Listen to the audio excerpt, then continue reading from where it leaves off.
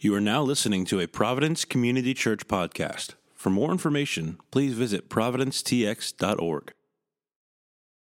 The ways that we're going to do that every Sunday is that we are going to open our Bibles together because we believe that the Word of God was given to us by God that we might know Him, worship Him, and obey Him. And so at Providence, we are currently in a sermon series through the book of Exodus, particularly in a portion that we are calling Mountain of God, where we are journeying with the Israelites as they walk through the wilderness. And so this morning, we are going to read from Exodus chapter 24, verses 9 through 11. So if you have your Bibles with you this morning, we're going to ask that you turn there with us. If you didn't bring a Bible with you this morning, but you'd prefer to be in the hard copy of the text, you can find one under a seat around you. And if you don't own a Bible at your house, we would love for you to take that one home as a gift from us. We want you to have access to the Word of God at home always. And so again, this morning we are going to read from Exodus chapter 24, verses 9 through 11. So when you get there, if you are able, would you please stand with me as we read God's Word together? Starting in verse 9, it says, "Then Moses and Aaron, Nadab and Abihu, and 70 of the elders of Israel went up, and they saw the God of Israel. There was under his feet, as it were, a pavement of sapphire stone, like the very heaven for clearness. And he did not lay his hand on the chief men of the people of Israel. They beheld God and ate and drank." This is the word of the Lord. Thanks be to God. You may be seated.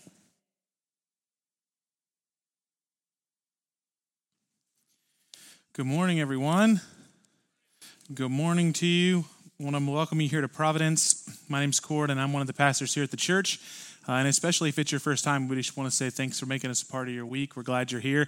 As you can see up here, this is not an agricultural statement that we're making. We're going to do baptisms today. And so we're really excited to do that at the end of gathering. Hopefully you guys could stick around with us. We're going to be celebrating baptisms.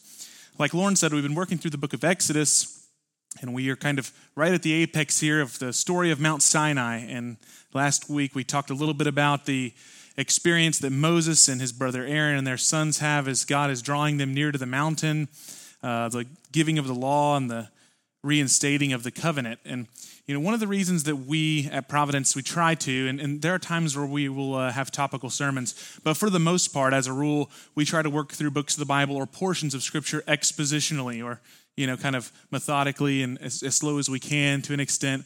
One of the reasons for that is because it's very easy at times when you're reading the Bible to kind of zoom right past portions of Scripture that kind of are chocked full of intense meaning, or you can just kind of get right through it. We all do this. You can do it with the newspaper. You can do it with the Bible as well.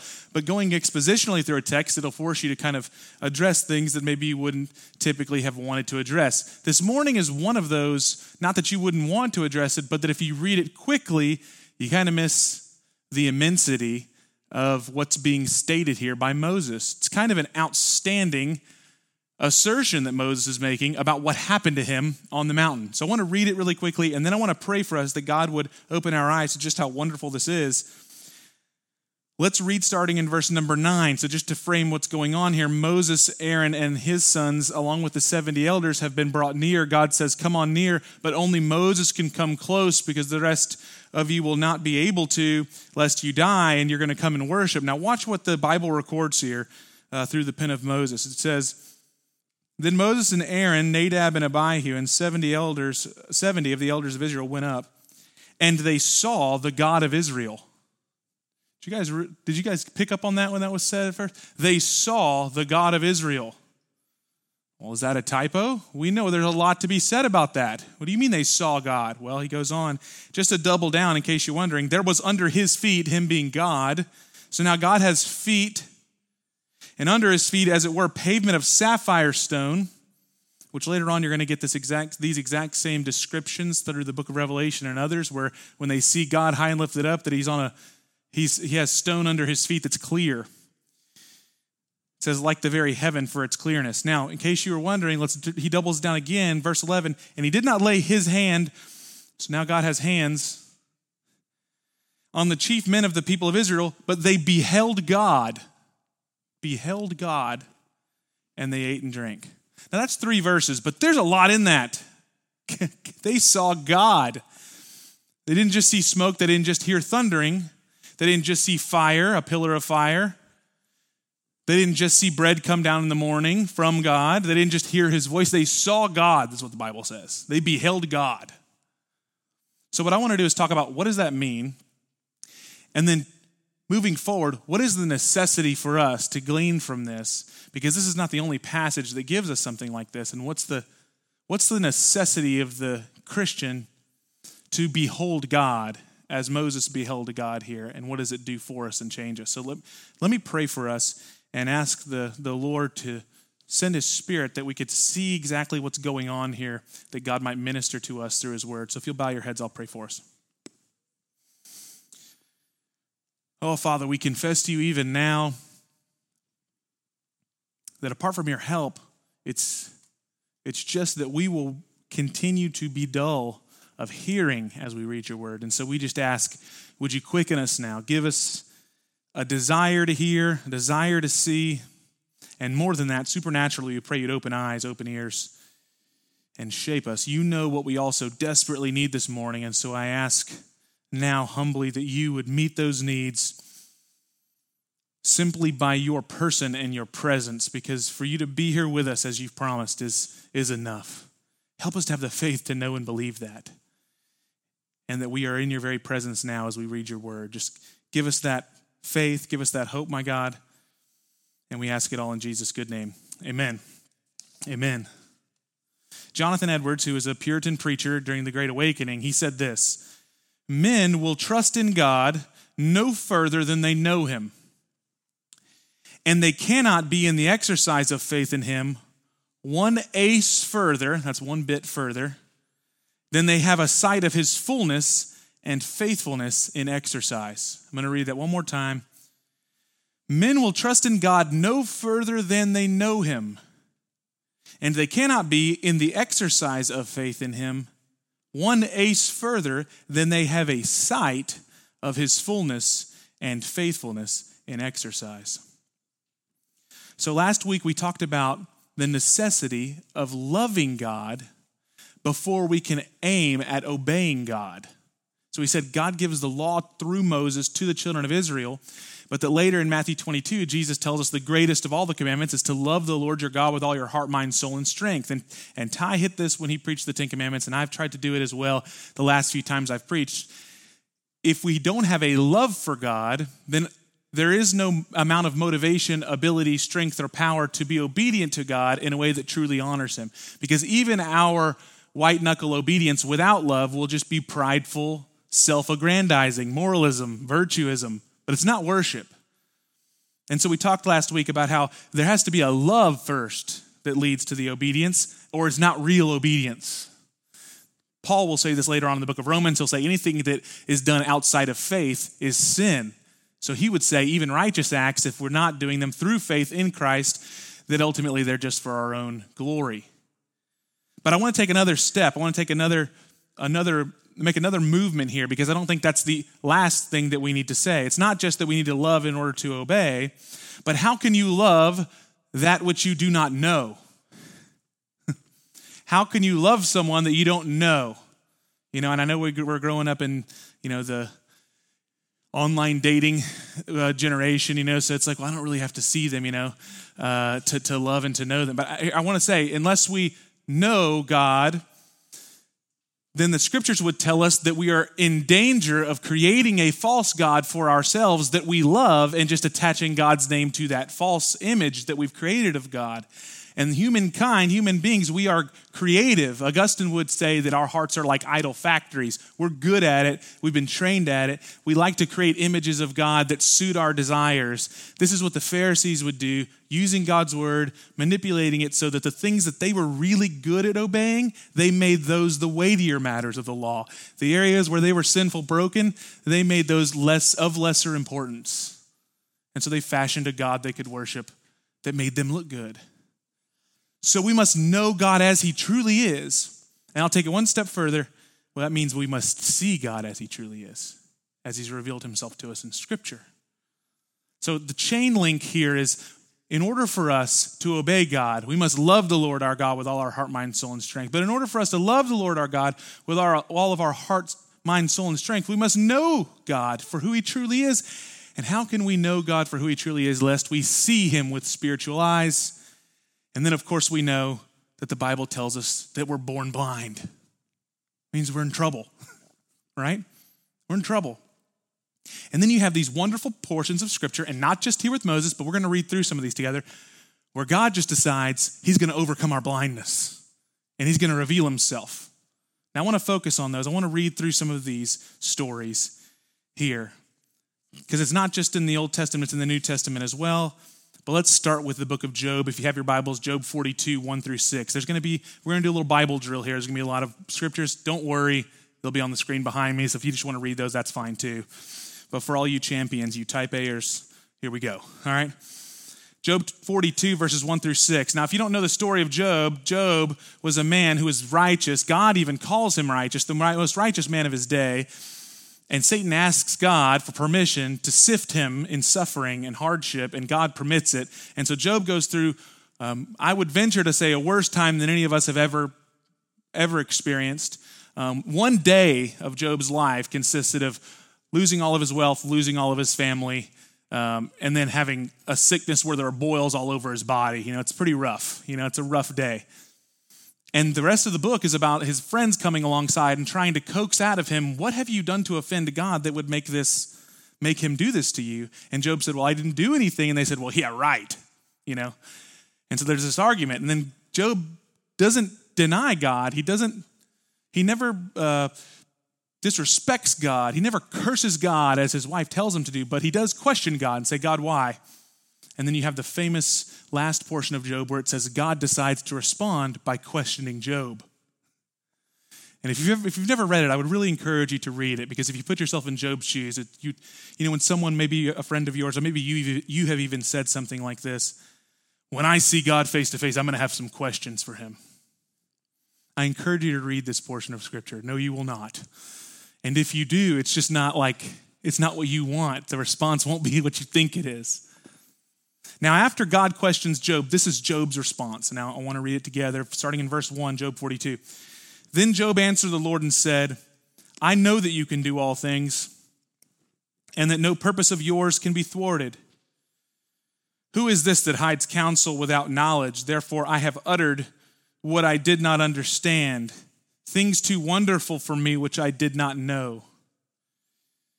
If you see these little quotes right here, by the way, he's quoting what God asked him. So hear and I will speak, I will question you and you make it known to me. That's what God had told Job. So when Job questioned God, God's response was, now you listen to me and now I'll question you and you respond to my questions. So Job says that. Now watch his response. Verse 5 is key. I had heard of you by the hearing of the ear, but now my eye sees you. Oh. What's the result? Verse 6, therefore I despise myself, and I repent in dust and ashes. Isaiah chapter 6, verses 1 through 5. Isaiah is a prophet. He was a prophet during the time that King Uzziah reigned, and King Uzziah was not a righteous king, and then he dies. And this is what Isaiah records happened to him when King Uzziah died, starting in verse 1. In the year that King Uzziah died, I saw the Lord, sitting upon a throne high and lifted up, and the train of his robe filled the temple. Above him stood the seraphim, that's a name for angel. Each had 6 wings, with 2 he covered his face, and with 2 he covered his feet, and with 2 he flew. And one called to another and said, Holy, holy, holy is the Lord of hosts. The whole earth is full of his glory. And the foundations of the threshold shook at the voice of him who called, and the house was filled with smoke. So let's listen to Isaiah's response to seeing God. Verse 6. And I said, woe is me, for I am lost. For I am a man of unclean lips, and I dwell in the midst of a people of unclean lips. For my eyes have seen the King, the Lord of hosts. Now, I want to read 2 more. These are from the New Testament. There are moments in the life of Christ where Christ's divinity shines forth beyond his flesh. See, for the most part, when you see Jesus' ministry, he is veiling his divinity in his interactions with humankind, and then his divinity will spring forth, and some will respond to that, and some will deny that and reject him for who he is. But there's these unique moments where individually, and this happens a lot with his disciples, particularly at their conversions or at their callings, where his divinity will spring forth, he'll reveal himself to them, and they see him for who he is for a moment. This is one of those moments, Luke chapter 5, verses 1 through 8. This is what the Bible records. On one occasion, while the crowd was pressing in on him to hear the word of God, he was standing by the lake of Gennesaret. And he saw two boats by the lake, but the fishermen had gone out of them, and they were washing their nets. So getting into one of the boats, which was Simon's, that's Peter, he asked him to put out a little from the land, and he sat down and he taught the people from the boat. And when he had finished speaking, he said to Simon, "Put out into the deep and let down your nets for a catch." And Simon answered, "Master, we toiled all night and we took nothing, but at your word I will let down the nets." And when they had done this, they enclosed a large number of fish, and their nets were breaking. They signaled to their partners in the other boat to come and help them, and they came and filled both of the boats so that they began to sink. So both of the boats now are sinking into the water. I wish I could spend a lot of time on how drastic that would have been. That would have meant his entire livelihood, by the way. He got sunk by the fish that he couldn't catch just because this guy said, "Let's go over here and fish." But listen to what he says in verse 8. When Simon Peter saw it, he fell down at Jesus' knees saying, "Depart from me, I am a sinful man, O Lord." That sounds familiar, doesn't it? Last one, John chapter 20, verses 26 through 29. This is the story of Thomas, the disciple. After Christ had been resurrected, the women had run to the tomb and found that the tomb was empty, and angels had told the women that Jesus was alive. And so the women ran back to the disciples and told them about what they had seen. And Thomas said, "I will not believe unless I put my own hands in his side and in his wrists." And then 8 days later, this is what the Bible records, verse 26. 8 days later, his disciples were inside again, and Thomas was with them. And although the doors were locked, Jesus came and stood among them and said, "Peace be with you." And then he said to Thomas, you got to love this, directly to Thomas, "Put your finger here and see my hands. Put out your hand and place it in my side. Do not disbelieve, but believe." And then verse 28 is the key. Thomas answered him, "My Lord and my God." Jesus said to him, "Have you believed because you've seen me? Blessed are those who have not seen and yet have believed." Now, I don't know if you caught the common thread through these stories, but the common thread that's very obvious to me through all of these stories is that when people really see God for who he is, there is a titanic humbling that occurs. In God's presence, there is no pride, at least none that you can hold on to within yourself. When we really truly see God for who he is, you recognize his majesty. You know, some of our talks about, what we think about with heaven and how we're gonna debate with God or something. This is because our view of God has been so made, what the commentators call it is anthropomorphized. It means you make God like man. This is what J.I. Packer says. We think of God as too much like what we are. And then he says this, "Put this mistake right, says God. Learn to acknowledge the full majesty of your incomparable God and Savior." So, see, what happens is we recognize, I think, innately that there's a distance between us and God. So because we cannot ascend, or because we've tried to and failed, we try to pull God down to our level to make him more understandable and manageable. But friends, you and I don't need a God like us. We've already got plenty of those we're all trying to become. We need a God that's totally other. We need a God that transcends. Notice that when Isaiah sees God, the one characteristic that all the angels are singing about is not that God is meek, mild, willing to meet us on our level, relational. The angels aren't saying, relational, relational, relational is the Lord God Almighty. Mild, mild, mild is the Lord God Almighty. No, holy, holy, holy is the Lord God Almighty. And the whole earth is full of his glory. And they sing it nonstop.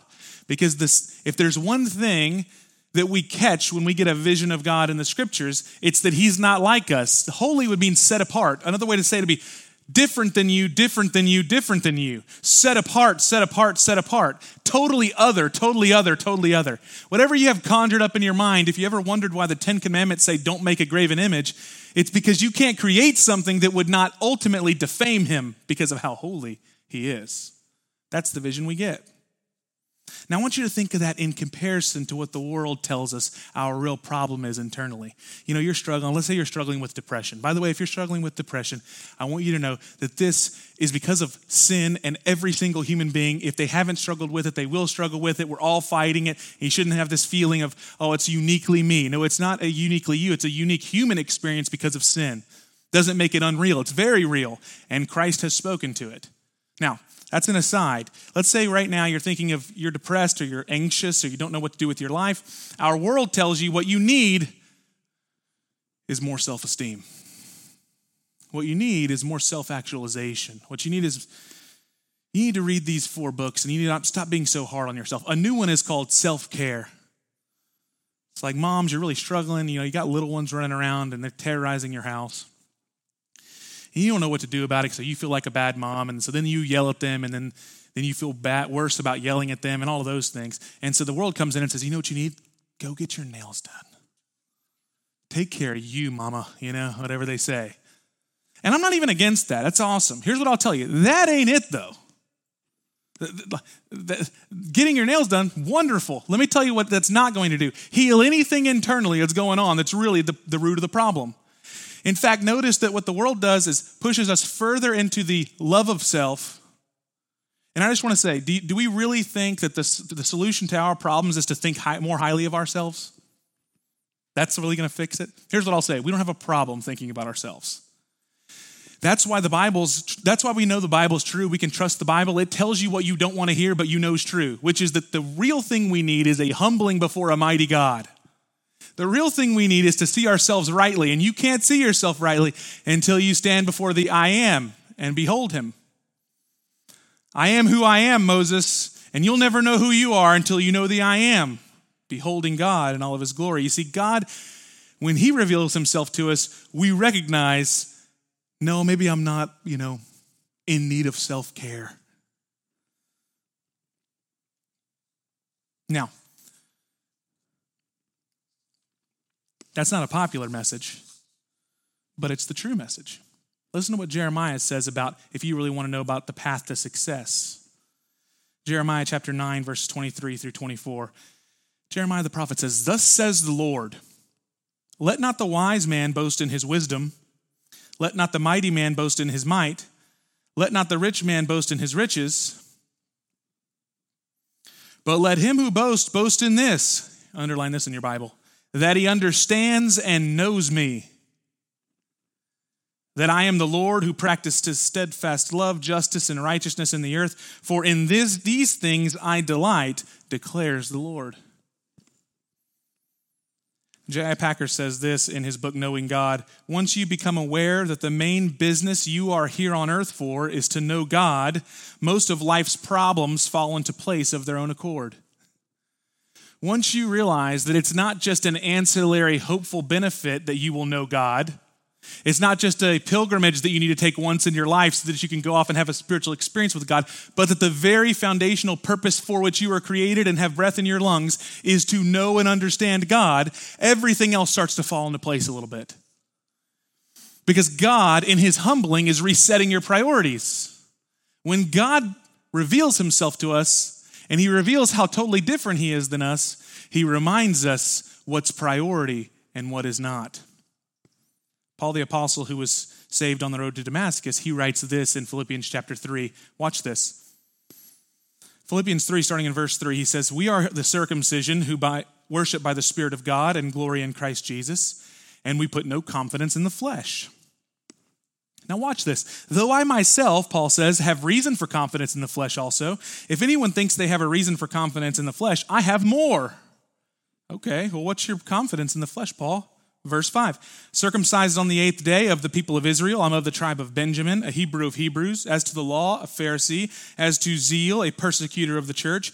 As to righteousness under the law, blameless. Here's the key line. But whatever gain I had, I counted as loss for the sake of Christ. Doubling down.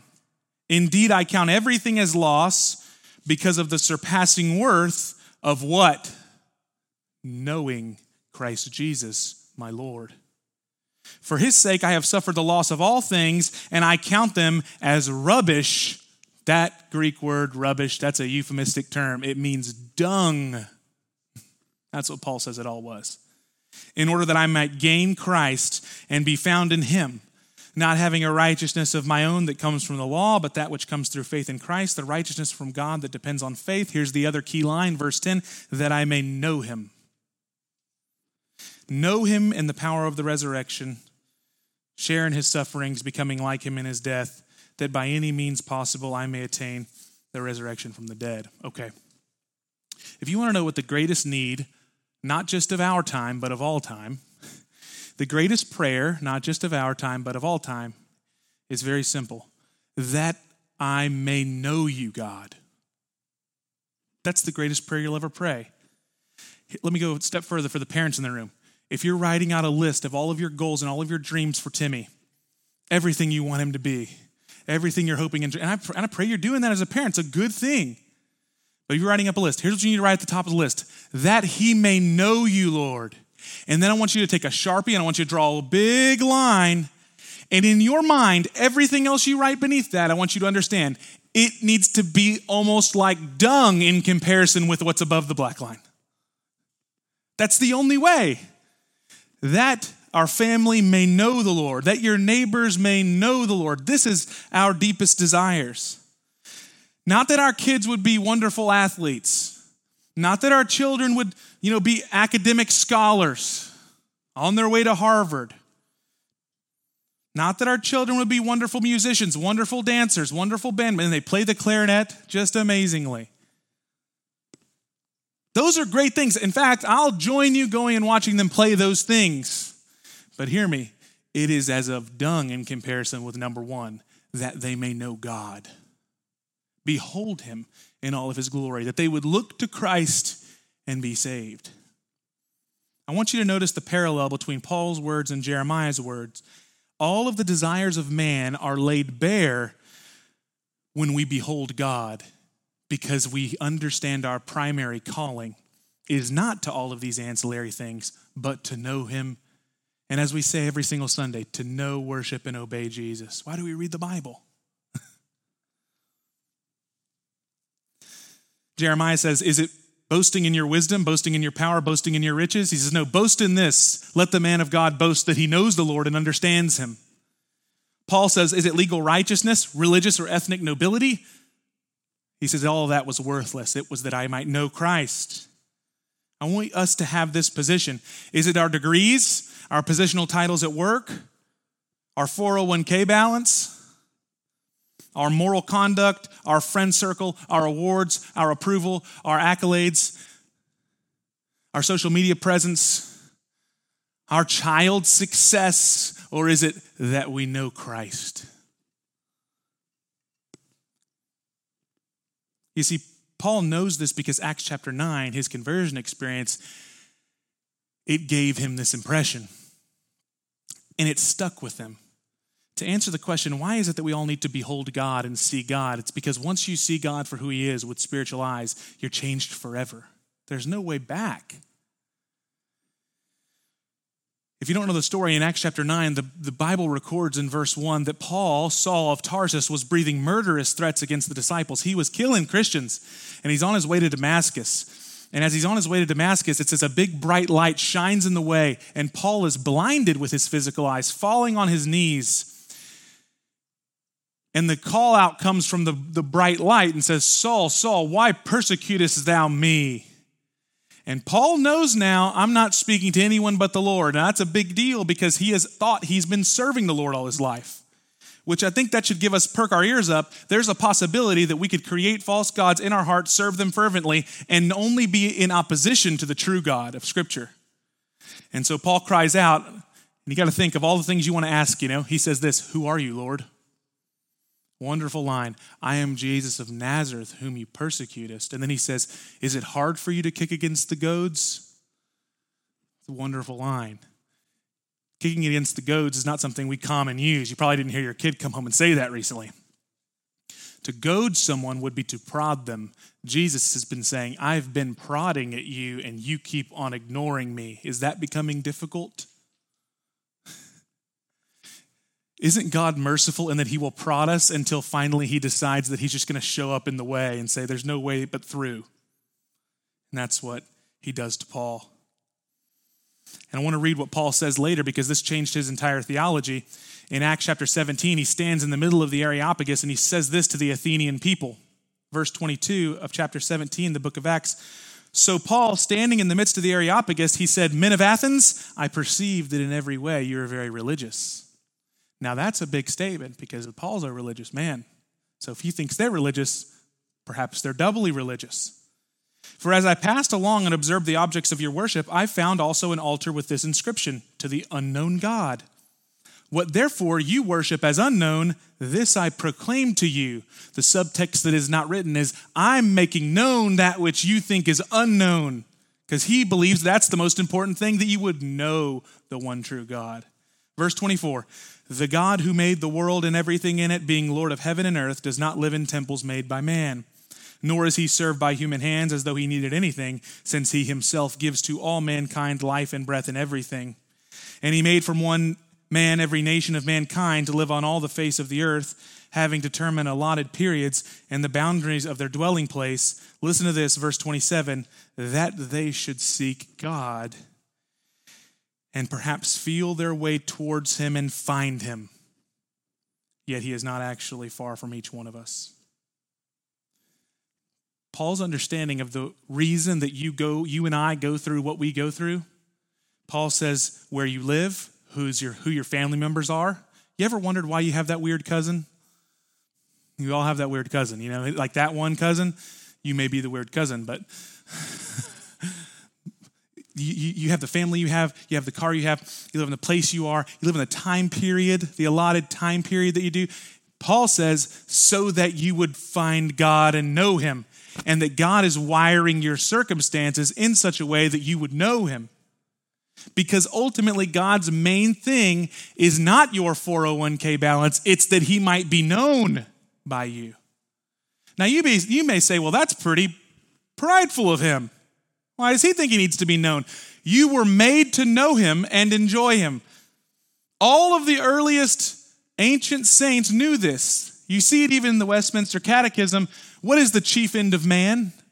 That we would know God, glorify God, and enjoy him forever. That's the chief end. It's why you were created.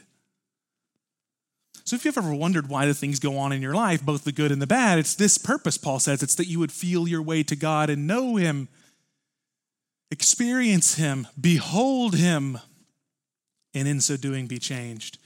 Paul knew this because that's exactly what happened to him, and so he could speak from experience.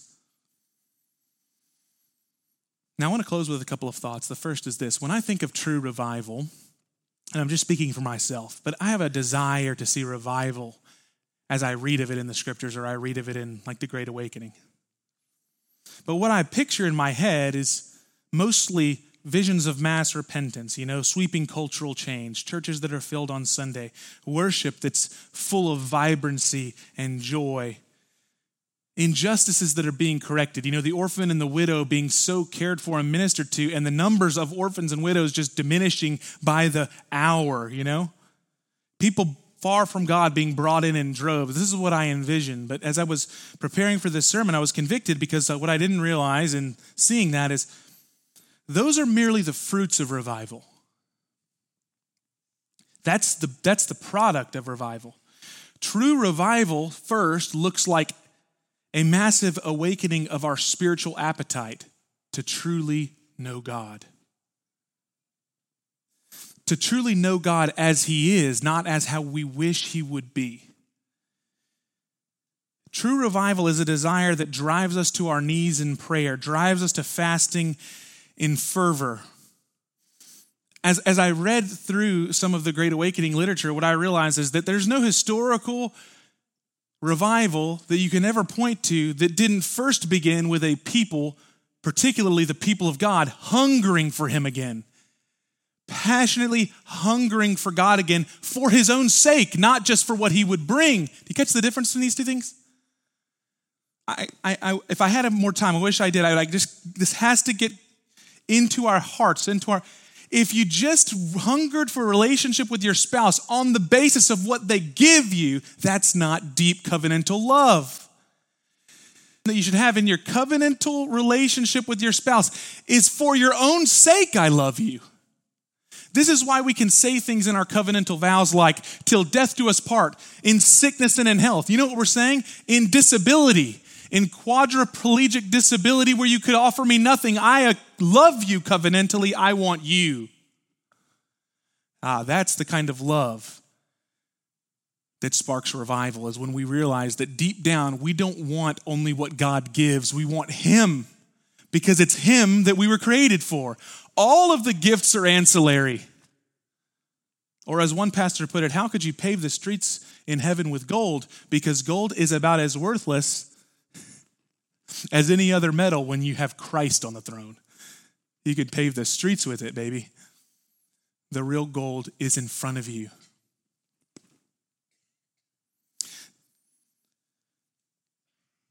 So the tough question I want to ask is this, what is filling us up, satiating our appetites right now so that we can stay not too hungry for God? Just a little hungry, but not too hungry. Because that's ultimately what the offer of the world is just keep filling up with this food so that you don't really want true spiritual food. Don't get hungry for God. Here's some substitutes.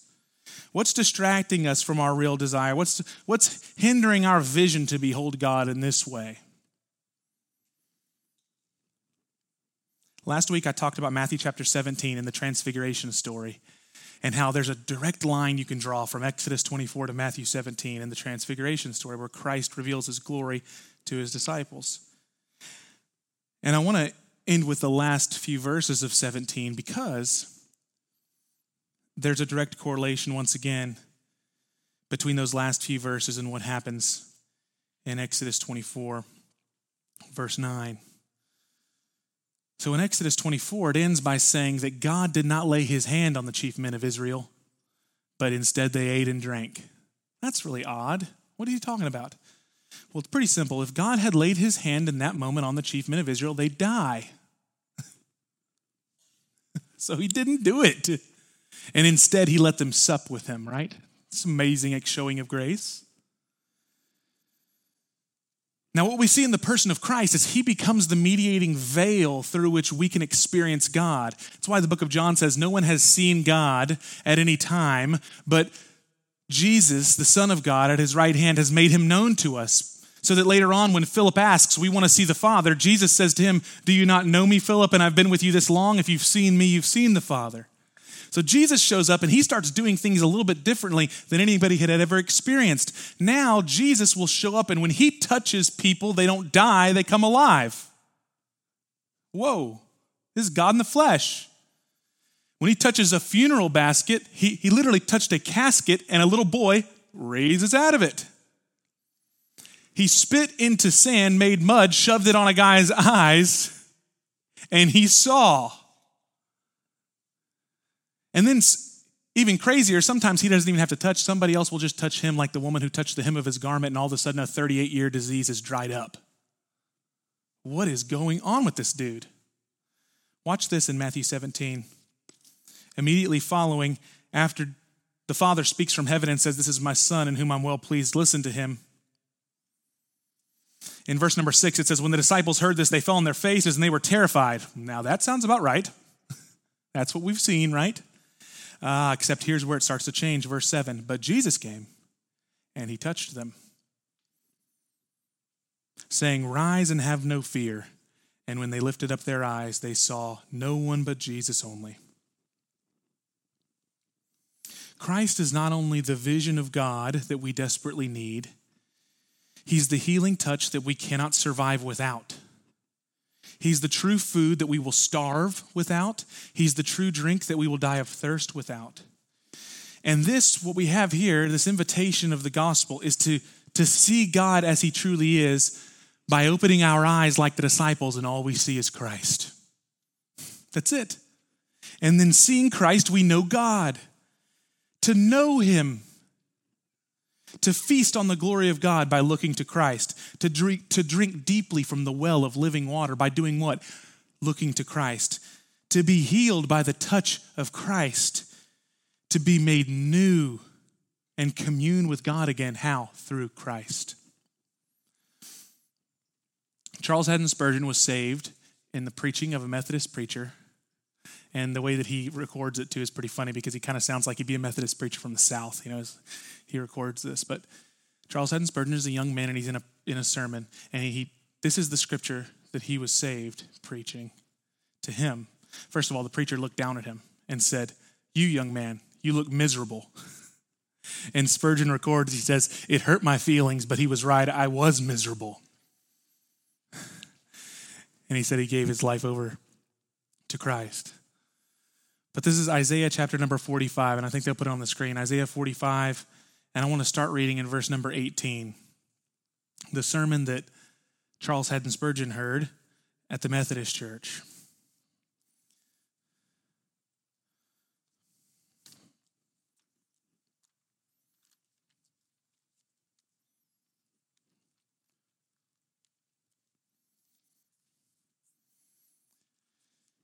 It says, "For thus says the Lord, who created the heavens, who is God? Who formed the earth and made it? Who has established it? Who did not create it in vain? Who formed it to be inhabited?" Here we go. "I am the Lord, and there is no other. I have not spoken in secret in a dark place of the earth. I did not say to the seed of Jacob, 'Seek me in vain.' I, the Lord, speak righteousness. I declare the things that are right. Assemble yourselves and come, draw near together, you who have escaped from the nations. They have no knowledge who carry the wood of their carved image. I pray to a God that cannot save. Tell and bring forth your case. Yes, let them counsel together. Who has declared this from ancient times? Who has told it from that time? Have not I the Lord? And there is no other God beside me, a just God and a Savior. There is none besides me." And here it is right here. "Look to me and be saved, all the ends of the earth. For I am God, and there is no other." That was the singular text that Spurgeon was saved. "Look to me and be saved, all the ends of the earth. I am God, as there is no other." And it records under there that the Methodist preacher said, "That sounds pretty easy. All you got to do is look at him." And he said he preached for about 10 minutes and then honed in on Charles Spurgeon and said, "You look miserable, boy."